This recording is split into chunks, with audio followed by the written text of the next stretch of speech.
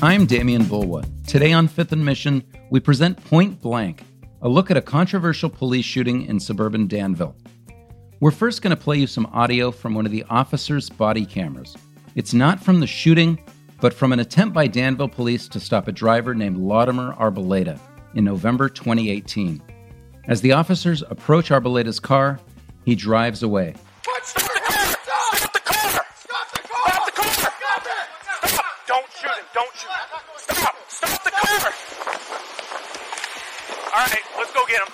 Arboleda, who was then 33, and according to his family, struggling with mental illness and paranoid delusions, refused to stop and led officers on a low-speed pursuit. A little more than a minute after that interaction, Andrew Hall, an officer who sped to the scene from another direction, killed Arboleda, shooting him at point-blank range through his windshield and passenger side window. He was unarmed. Reporter Rachel Swan spent months investigating the shooting, which remains under review for possible charges by the Contra Costa County District Attorney's Office. She obtained videos of the shooting, which are available along with the story at sfchronicle.com/point-blank. Rachel, how are you? Good. Thanks, Damian. Rachel, it's an incredible story, and it says a lot about the tension over police shootings in the Bay Area and around the country. I want to ask you first, why did you look into this shooting of Latimer Arboleda? Well, I looked into this shooting in part because we at the Chronicle thought it was a shooting that, although it had been covered a bit, it was also a bit overlooked, or it spoke to a lot of issues that we've been thinking about in policing. And it deserved a new look, especially in light of what's happening with George Floyd. It got into the issue of whether police should shoot into moving vehicles, and also, treatment of mentally ill people. Yeah, obviously a big issue. And Rachel, as you write, it's the expansion of a lot of police transparency laws that have come out of the controversy around police shootings that allowed you to get a lot of the materials, right? That's true, yes. All right. So, Rachel, before we get into the shooting, tell me about Latimer Arboleda. What was going on in his life in 2018? Latimer Arboleda was 33 years old in 2018. He had lived with his mother for all his life. He was someone who was very sick as a child, and his mother always kind of felt the need to take care of him and look after him. And we know from his siblings that he was showing signs of mental illness throughout his life, though it appeared to be mostly untreated. He eventually did have a psychotic breakdown a few months before the shooting and was sent to John George. At the same time, he was trying to become more independent from his mother, and he was working and saving up money and was even considering moving out. So there was this tension in his life at that point. All right. And you talk about mental illness, but this is a very particular kind. He was actually, according to his mother, experiencing some kind of delusions, huh? Yeah, he was experiencing paranoia and delusions. So schizophrenia. And his neighbors remarked on his behavior at the home he shared with his mother. Yeah, what he was doing at the time was he was pouring salt on his neighbor's patio and walkway. They lived in a 2-story condo complex in Newark. And so there were walkways separating the different homes. And Arboleda would pour salt, apparently to ward off evil spirits. He was also stuffing items into people's locks. So I guess it began with cardboard, but also he would use harder cement type material that would damage and break the locks. And so neighbors did call the police on him a few times. They noticed he was behaving very oddly. All right, let's go to November 3rd, 2018, which is the day of the shooting. Rachel, what do we know about why he went from his home in Newark to Danville on that morning? So the theory I've heard from both his mother and his brother and sister was that Arboleda was really intent on getting his own place to live. And the property manager for his mother's condo lived in Danville, or at least he thought he lived in this particular part of Danville. So they believe that he was looking for this property manager in order to negotiate getting his own place. I've also heard a theory from his sister, by the way, that he may have just liked Danville because he occasionally drove to visit her in San Ramon for lunch. So maybe he just wanted to walk around there. But at any rate, when he spoke to people at this place at this little residential cul-de-sac where he wound up, he told them he knew where he was going and he wanted something very specific, though no one knew what it was. Okay, so he's in the neighborhood in Danville. People are getting suspicious. You report that neighbors called the police, and we have audio of that 911 call. Let's take a listen. We've had a strange individual looking around our property, standing around the door, refused to leave. When your neighbor confronted him, what did he say? He wouldn't say anything. He refused to talk to the neighbors. Police arrive to the neighborhood, and what happens next? So when police arrive, Arboleda is actually climbing into his Honda Civic, and they see him because he matches the description that the caller gave. And, one of the deputy, Deputy Sonosimaka, gets out of the car and stands in the street and tries to flag Arboleda down and just say, hey, stop for us. What are you doing?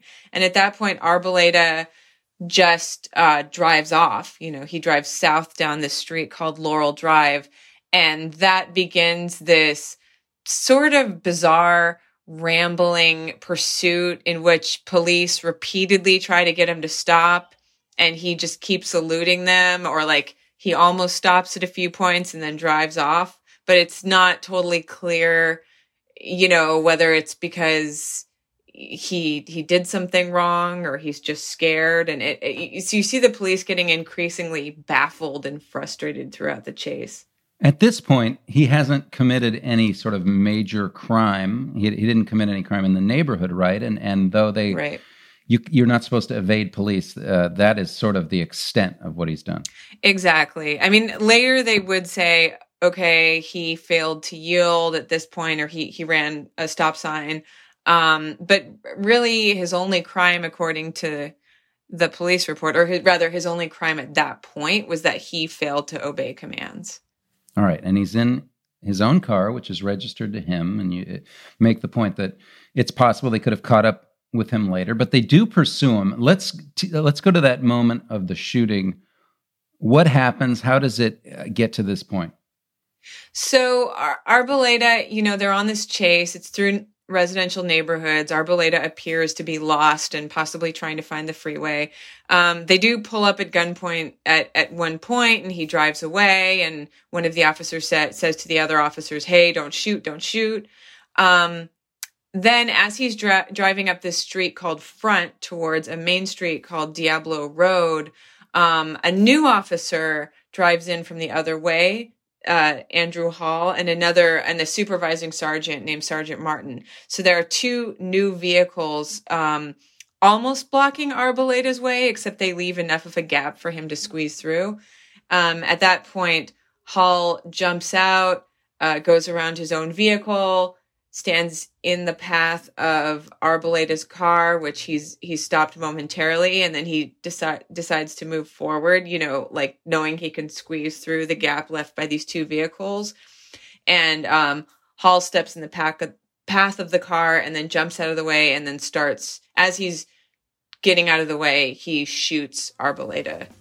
Let's take a quick break. When we come back, more with Rachel Swan on the shooting of Latimer Arboleda and how it was handled. You can support Fifth and Mission and the newsroom that creates it by signing up for unlimited Chronicle access at sfchronicle.com/pod. Welcome back to Fifth and Mission. I'm Damian Bulwa. I'm joined by Chronicle reporter Rachel Swan. We're talking about the police shooting in Danville of Latimer Arboleda in November 2018. Rachel, you just described that the officer fired at Arboleda, who was unarmed, through his windshield, through his passenger side window as he tried to squeeze through two police cars.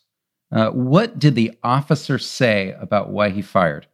The officer said he was afraid for his life. He said that he believed Arboleda was going to hit him with the car, that Arboleda was going toward him and going to ram him and kill him. Okay.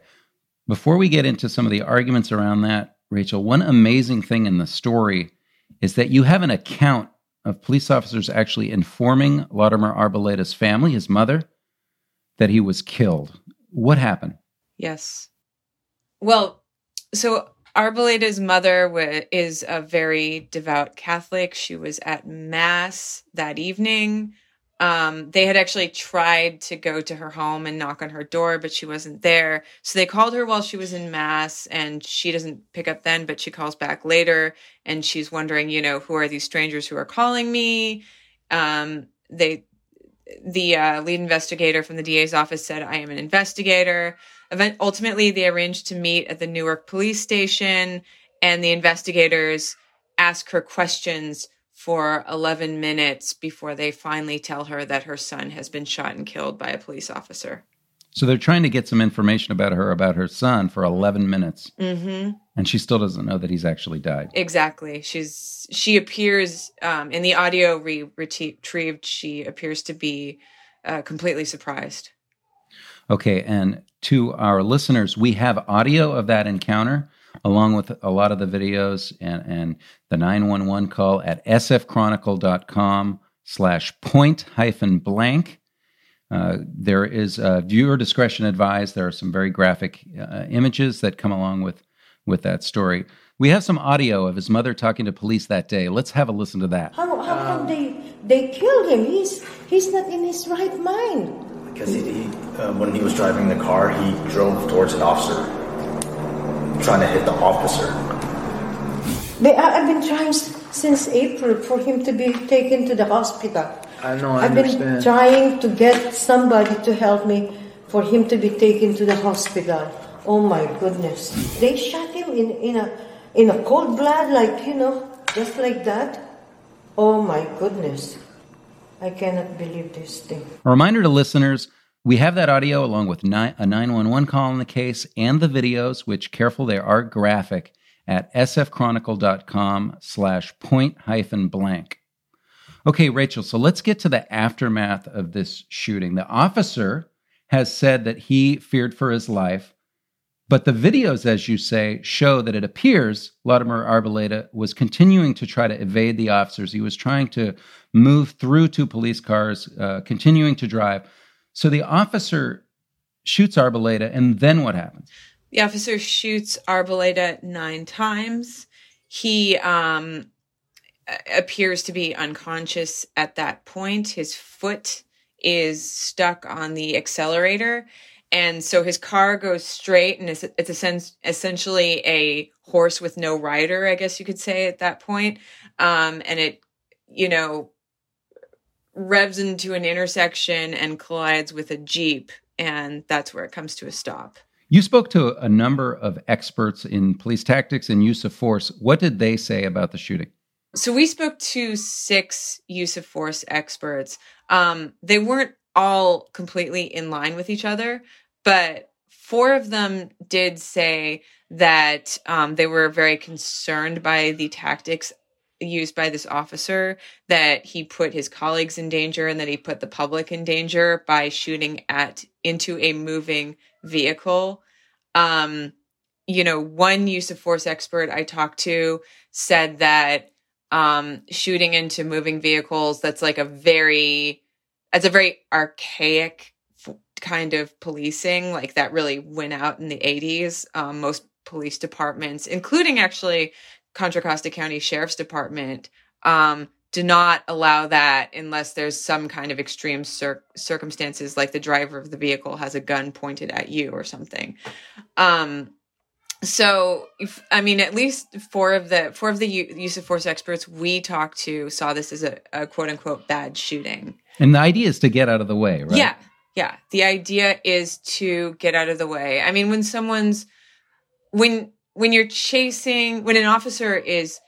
When officers are chasing a suspect, they always have to make judgment calls. how much traffic is there in the area? Are there pedestrians? You know, it was morning. There were more people out. It was a Saturday. So, I mean, the officer in this case did create a very dangerous situation. And one expert said that he thought the shooting was justified.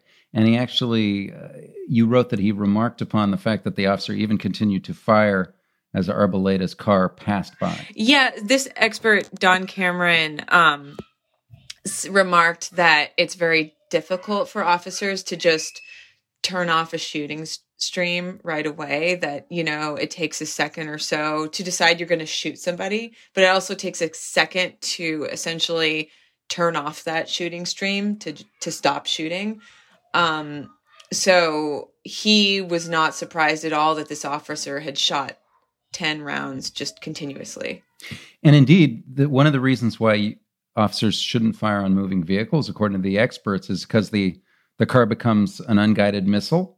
And indeed, that's what happened in this case. Indeed, that's what happened in this case. It looked like Arbeleda's foot just slammed on the accelerator, and it just stayed there until he collided with this other car, and his car came to a stop, and the officers broke his window and pulled him out.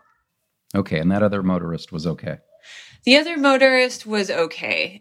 She had gotten hit by the airbag because the airbags deployed on both vehicles. This is all more than 2 years ago. First of all, what happened in the matter in the police department? What happened with the internal affairs case? The internal affairs case it concluded in August of 2019.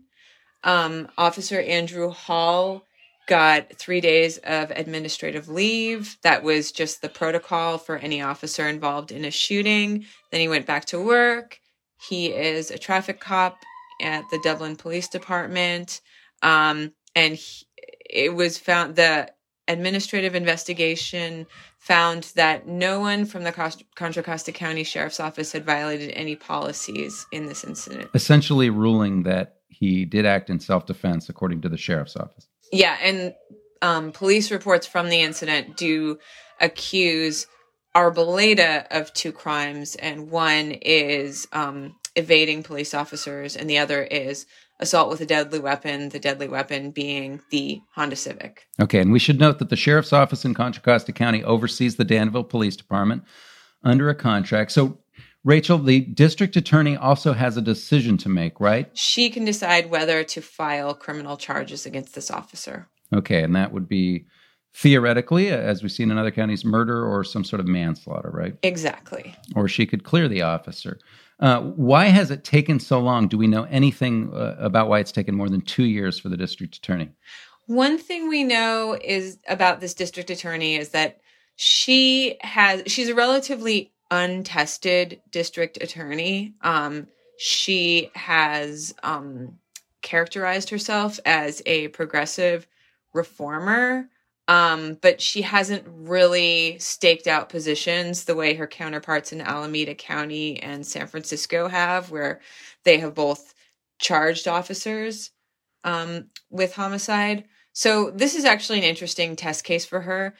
We know that she has promised to publish a detailed report for any officer-involved shooting in which she does not file charges. And we also know that she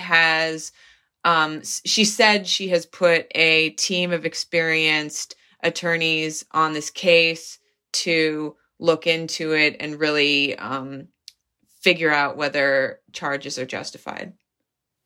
You mentioned Nancy O'Malley, the district attorney in Alameda County, has charged an officer in a fatal case. Chesa Boudin in San Francisco has charged officers in a few cases, including a couple of fatal cases.